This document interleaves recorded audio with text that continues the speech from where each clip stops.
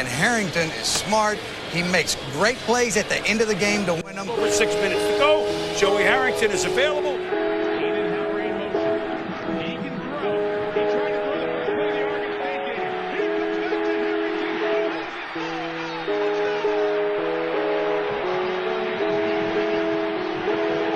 But if they stay with this pick, it's got to be Harrington. I'll be surprised if With the third choice in the 2002 draft, the Detroit Lions select Joey Harrington, quarterback from Oregon. Yay! Good pick. Joey Harrington knows how to manage a football game. He can make all the throws, and mechanically, he's very sound.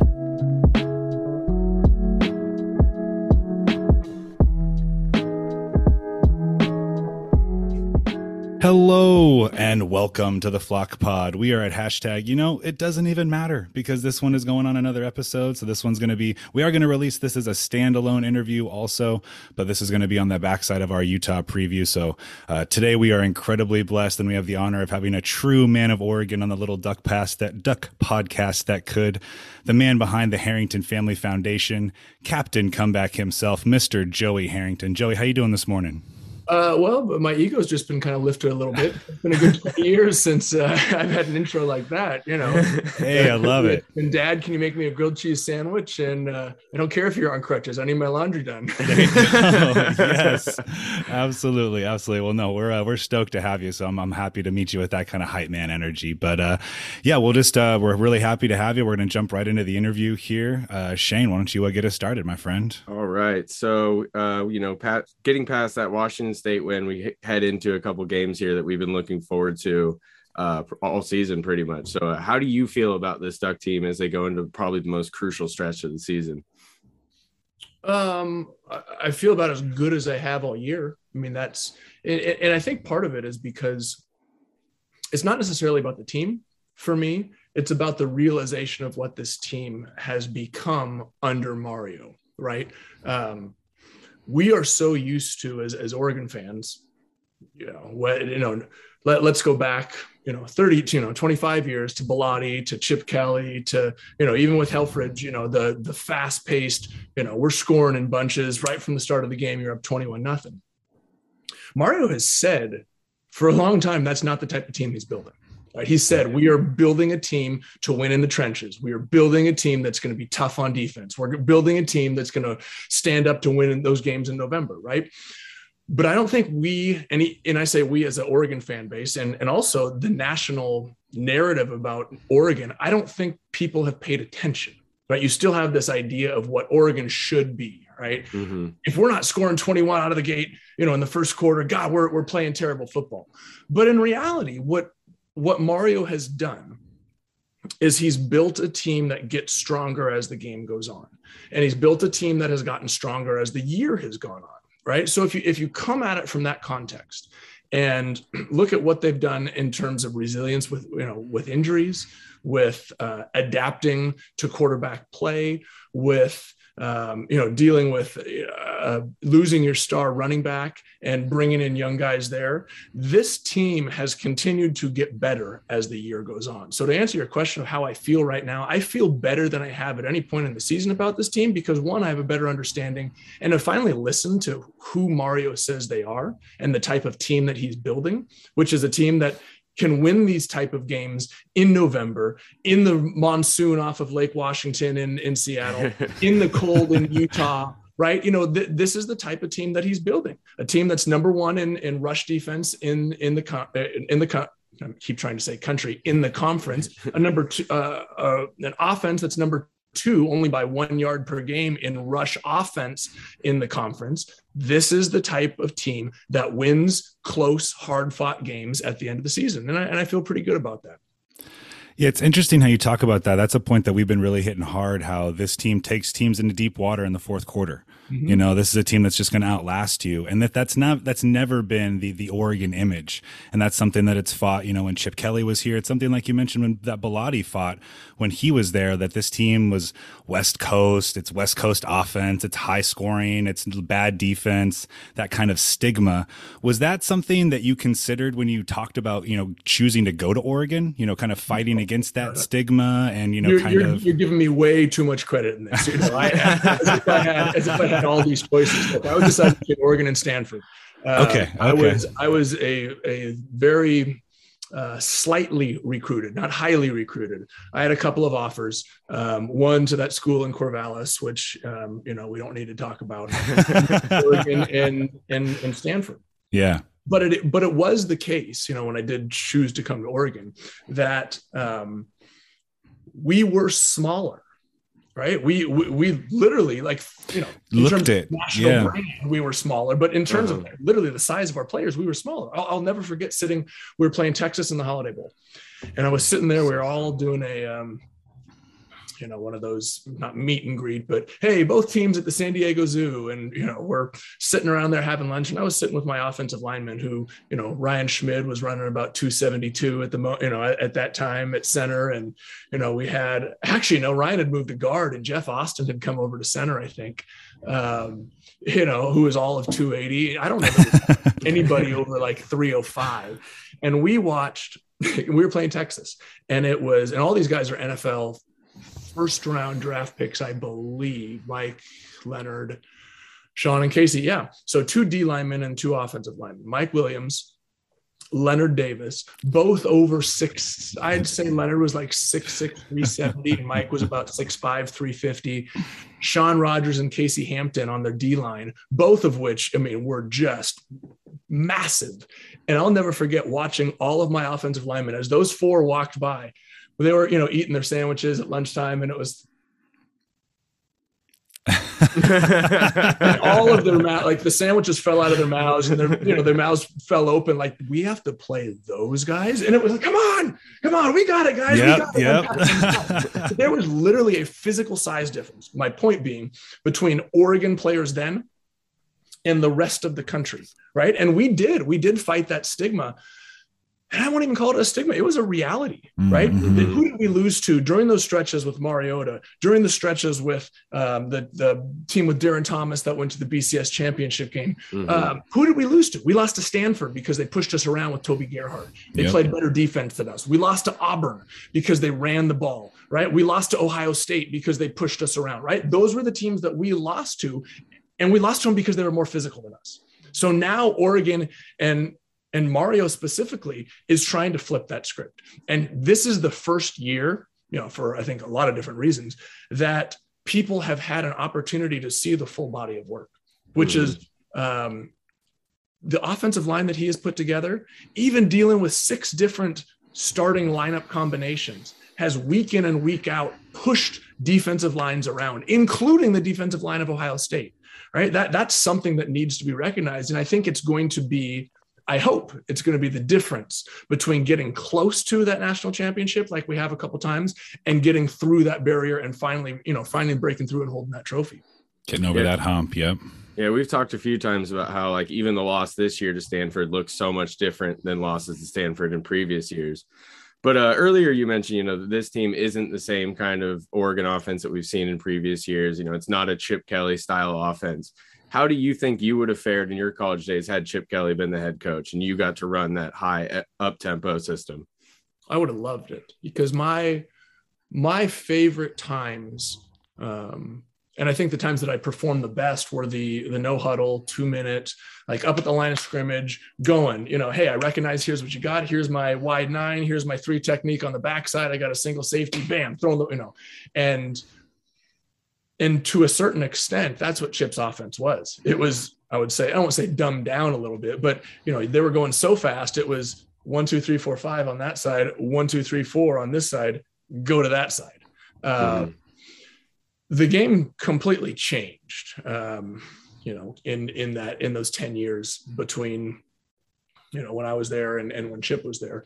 But I would have loved to play in that style of offense because everything was done at the line of scrimmage, right? The times that I struggled, the times when I was less successful were the times when things were kind of slow and you kind of grinding it out. And the times when I was on and that light switch just flipped for me were the 2-minute drills. Right. The time at the end of the game when it's like, I got to go now, make a choice, make the throw, what you got, trust it, go, get the guys up, move, next play. And that's what Chip was all about. So I would have loved to play in that style of offense. And that was something that really followed me throughout my career was the times where I was most successful, the 1 or 2 times when I was successful in the NFL were with guys like Mike Mularkey when we would call the offense at the line of scrimmage. Yeah. I had Mike for a little bit or I had him in Miami and then I had him for a little bit in Atlanta. And that was where I always felt most comfortable was at the line of scrimmage because I wasn't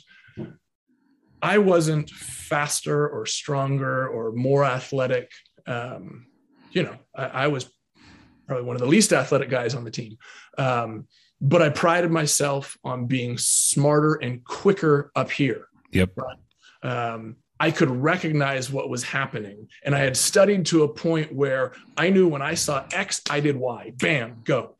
And that was when I was at my best. And like I said, that's what a lot of what Chip did. No, it makes a ton of sense. It's more that video game style offense is going to get things moving so much faster, like you're saying.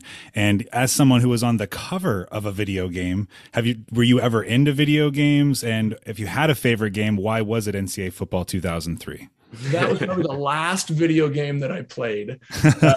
And it wasn't the 2003, 2002, whichever one I was on the cover of. The year before was the last game that I played, right? Yep. When we were all still, because I wasn't actually in the game where I was on the cover because, the whole already graduated. Yep. Yeah, graduated. And then I got the contract to be on the cover. Yep. But I remember that was what we played in college. And we all, I would say many of us we're looking at the spring depth chart saying, okay, I got to get to number 3 on the depth chart because then if I get to number 3 on the depth chart, they put my number into the game for the following year. Right? So there were 2 years where I was sitting behind Healy, Jason Moss, AJ Feely, and I was sitting there at number 4. It was like, dang, I got to wait for a little while until I get into the video game. So, but that was the last time I really, really played any sort of true video game. So what, 20 years ago?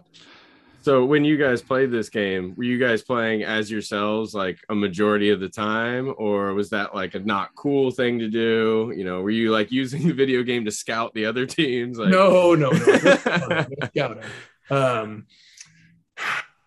I would say there were a lot of guys that played with Oregon because it was fun. Mm-hmm. But then there were, I always remember Rashad Bowman.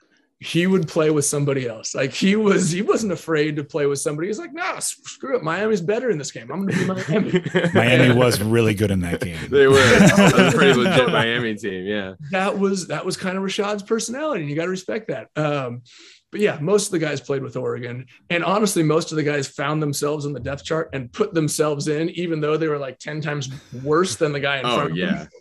So, hey, it wasn't my fault I threw that pick. It was the offensive lineman. And, just because my numbers are like 27 and passing and it's not my fault.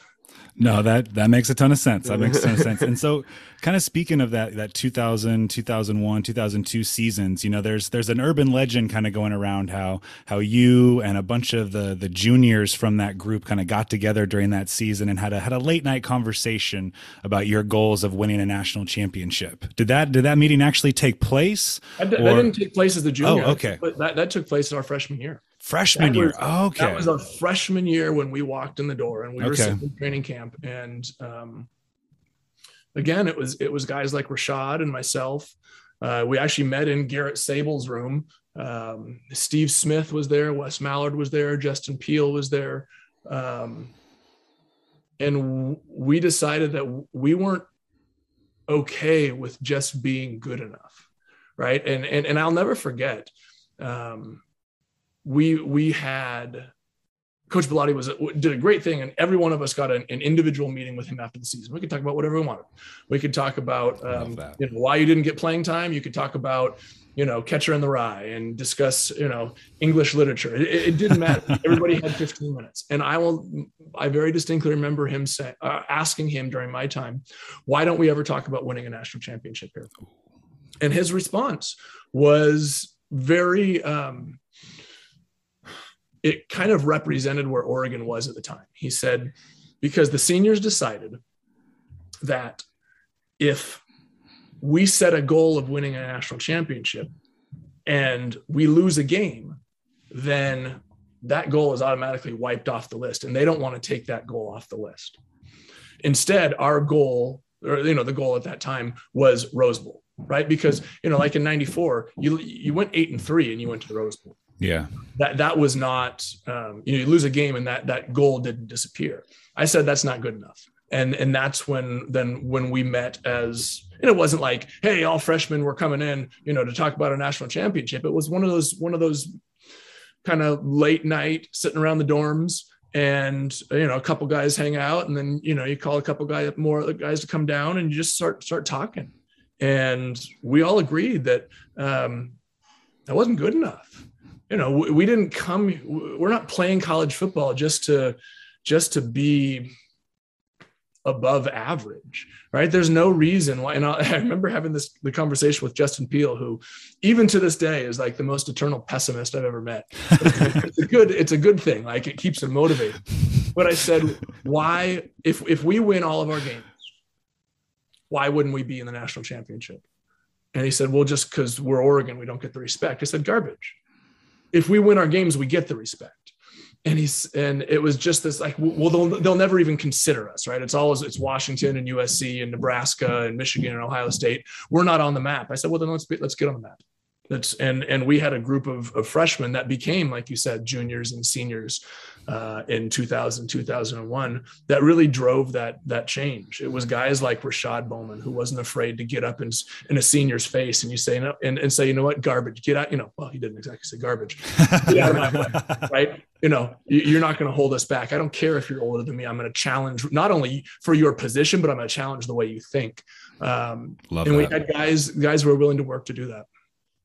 Do you ever look back at your time and the opportunities that you had, especially like that 2001 season, and think about had the college football playoff existed, how differently it could have gone for you and getting those extra opportunities? And then on top of that, how do you feel about the college football playoff expanding from here? I don't think about what if the playoff had been around. Every year at some point during an interview, somebody will ask, do you think you should have been included in the BCS championship game? And the answer is always absolutely yes. Ironically, the story I give to them is you have to remember who that Miami team was that we would have played. And it was Kenny Dorsey backed up by Brock Berlin. It was Andre Johnson at wideout. It was Jeremy Shockey backed up by Kellen Winslow, backed up by Greg Olson. Ridiculous. Left tackles were Joaquin Gonzalez and Vernon Davis, Vernon Carey, DJ Williams, Jonathan Vilma. Ed Reed was backed up by Sean Taylor, Mike Rumpf. Mike Rumpf and Joseph, who was backed up by Antrell Roll. Philip Buchanan, that's who it was. Philip Buchanan. Defensive tackle was Jerome McDougal, who was backed up by Vince Wilfork. I mean, running back. Yeah, that's the big one. That's the biggest one. It was Clinton Portis, who was backed up by Willis McGahee. Backed up by Willis McGahee, who was backed up by Najee Davenport, who was backed up by Jarrett Payton, all of whom only got the chance to play because Frank Gore tore his ACL during yeah. So that team was filled with, they had more first round draft picks on that team than we had NFL draft picks on the entire team. Yep. That being said, all it takes is one game. Exactly. And we saw that one game the following year when Craig Krenzel and Maurice Claret beat that team. Right? And after they had won, 163 games in a row, they went and beat them. And I think that our team had the resolve to do that. Now, if we played them 10 times, would we win 10 of them? Probably not. But all it took was one. And I truly believe that had we had the opportunity, we would have done that. So there's another question to that about the playoff this year. Yeah, about it expanding.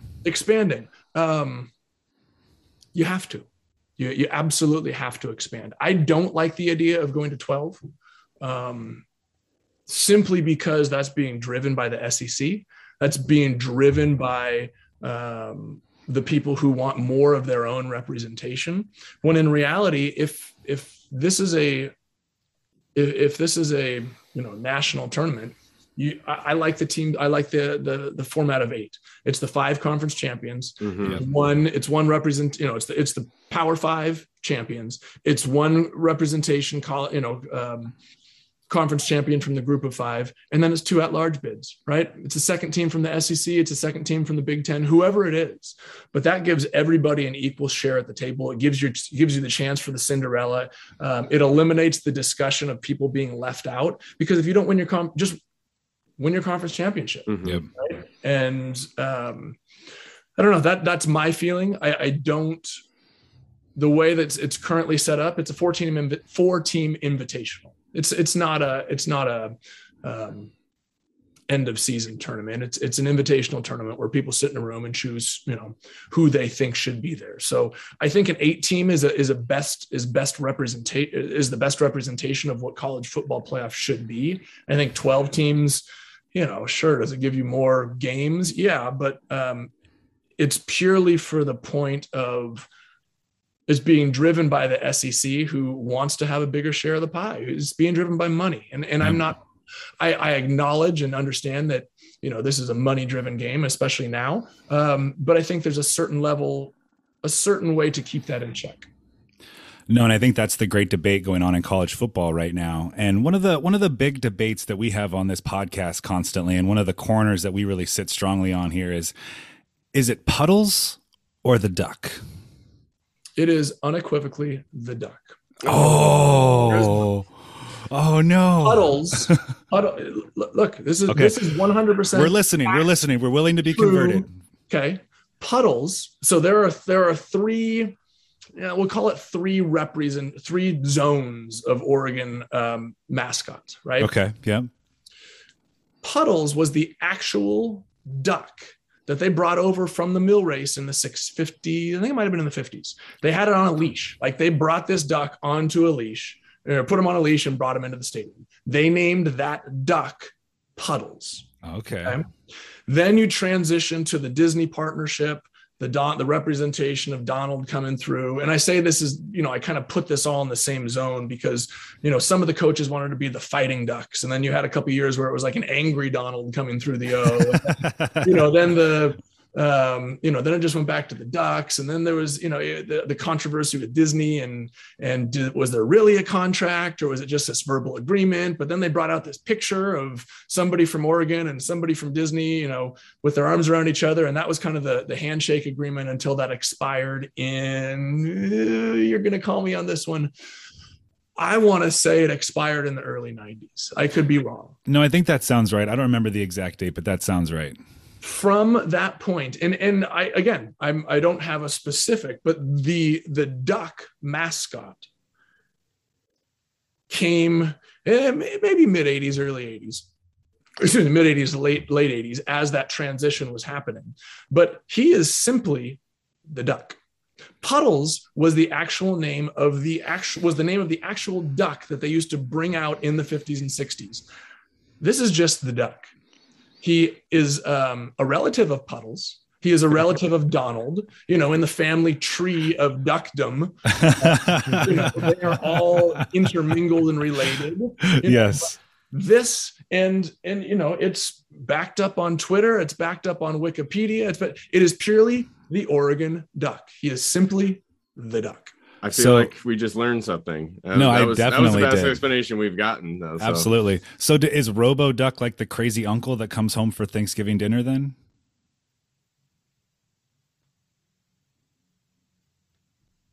Oh no, did I freeze? Are you kidding?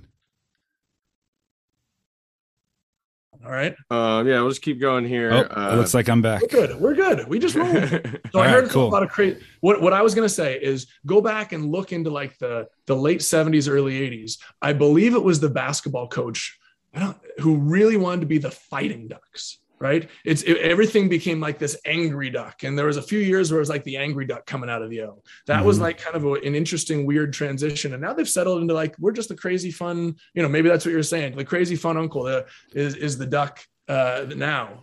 Well, I was asking about where Robo-Duck fits in, if he's like that crazy uncle, you know what I mean, who comes home for Thanksgiving dinner and just doesn't really know what's going on.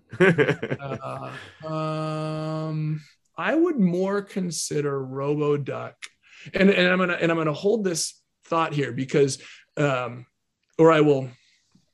And I think are you Robo-Duck, Joey? Or just confirm it now for the people. Are you Robo-Duck? I am not Robo-Duck. However, in my new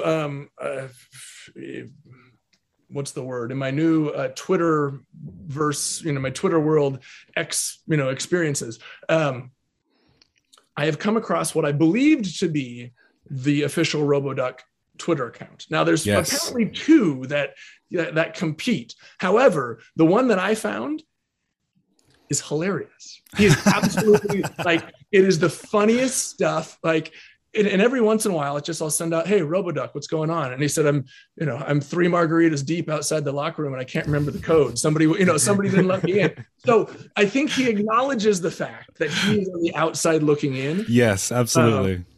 And I would say that he is not the crazy uncle, but rather the guy who says, "Oh yeah, I'm cousins with Marianne, who married Tony on your mom's side," and everybody's looking through the family tree like, "Do you know Tony? I don't know." It's like Wedding Crashers. Exactly. Perfect. Yeah, perfect analogy. Yes, exactly. There you go.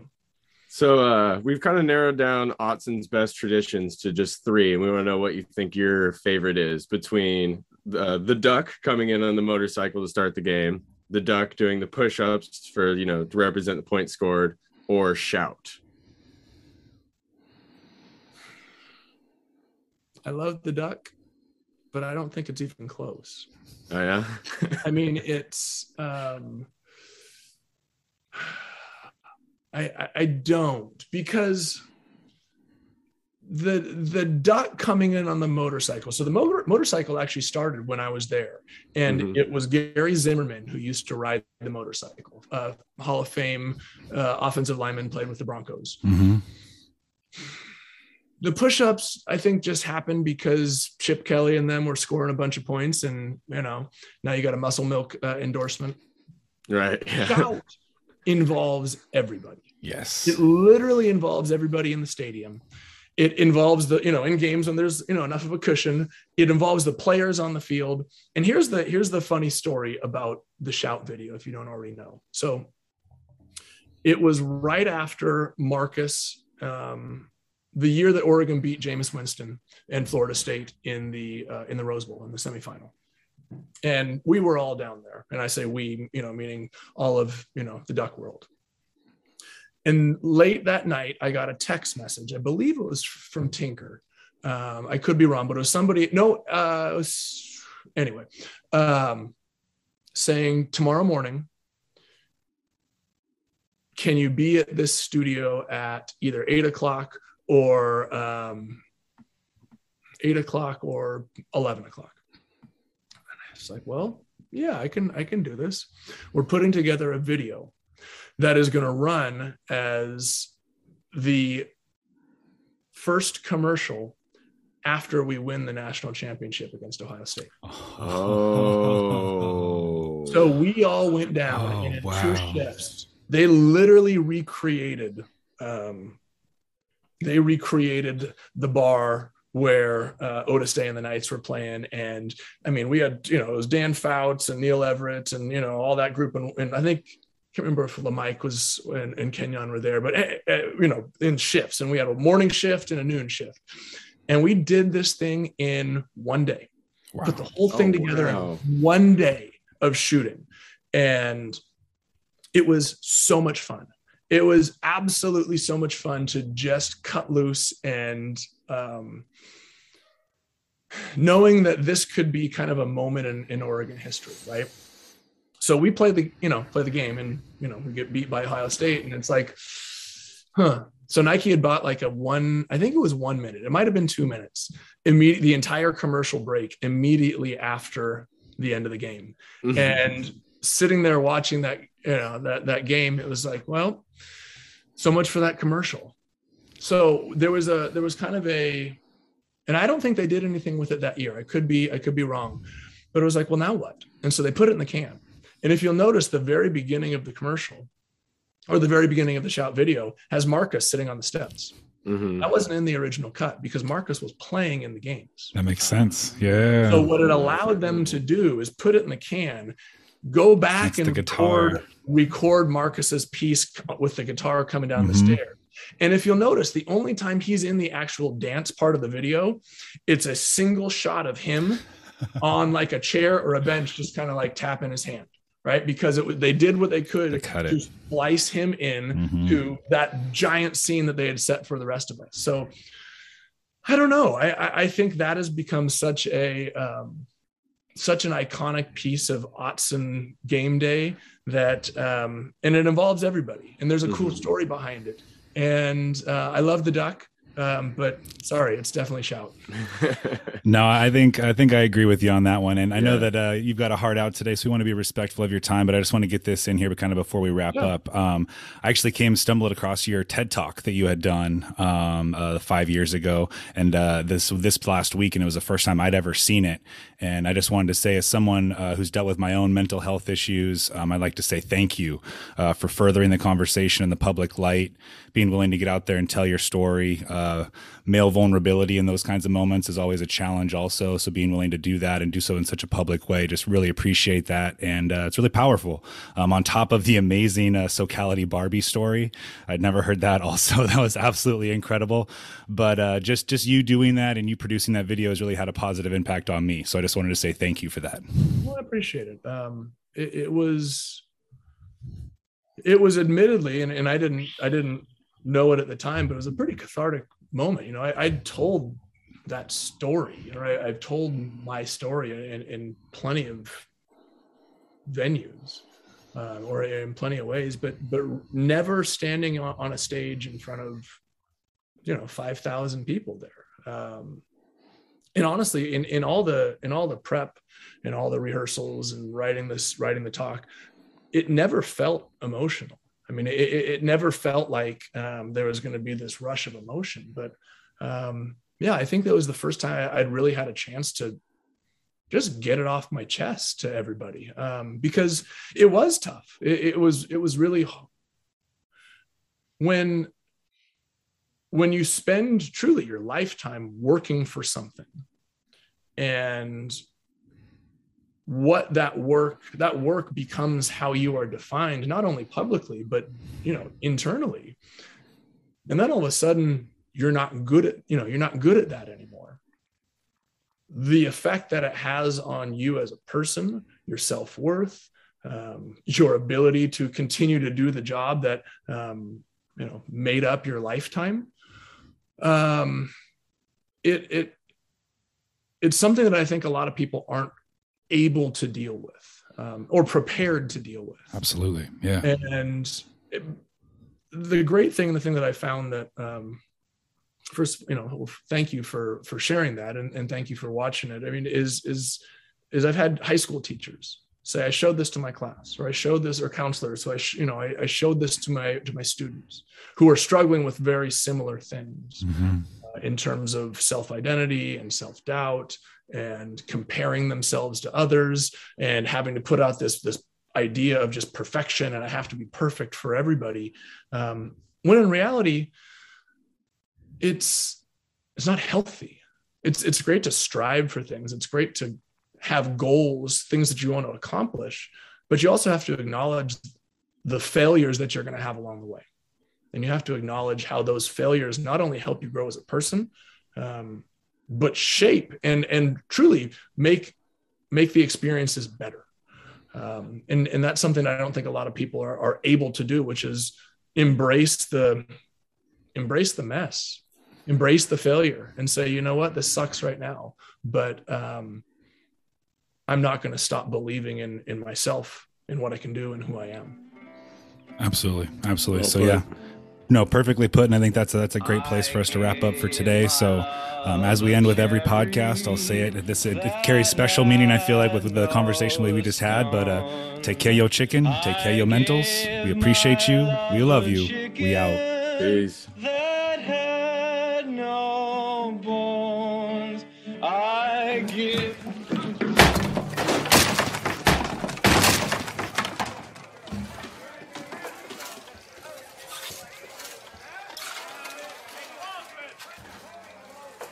Sorry.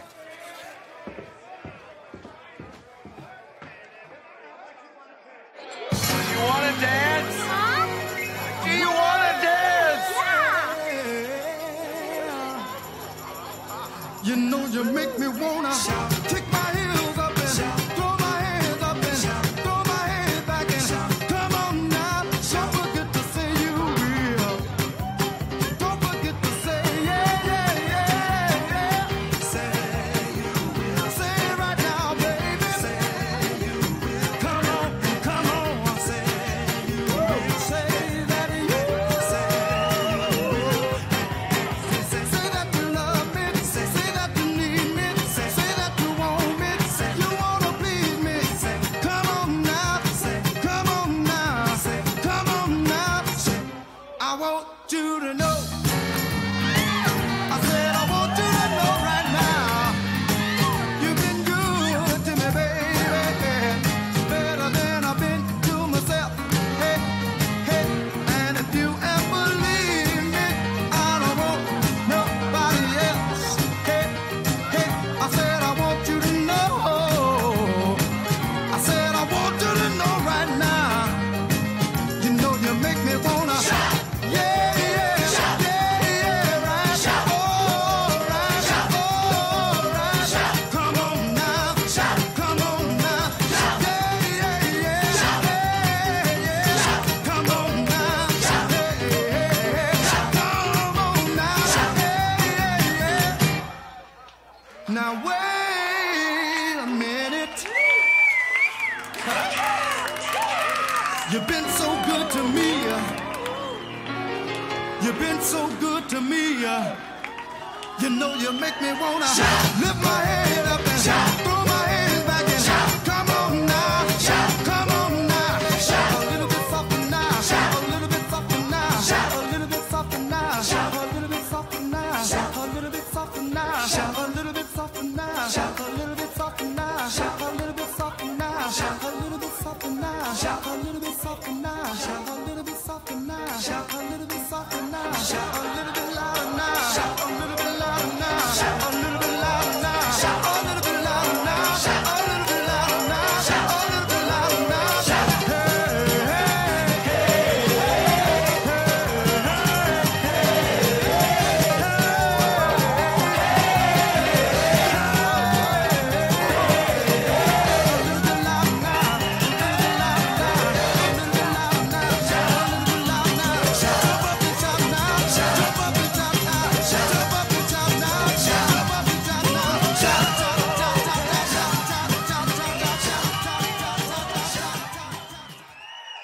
now wait a minute. Go Ducks! Go Ducks!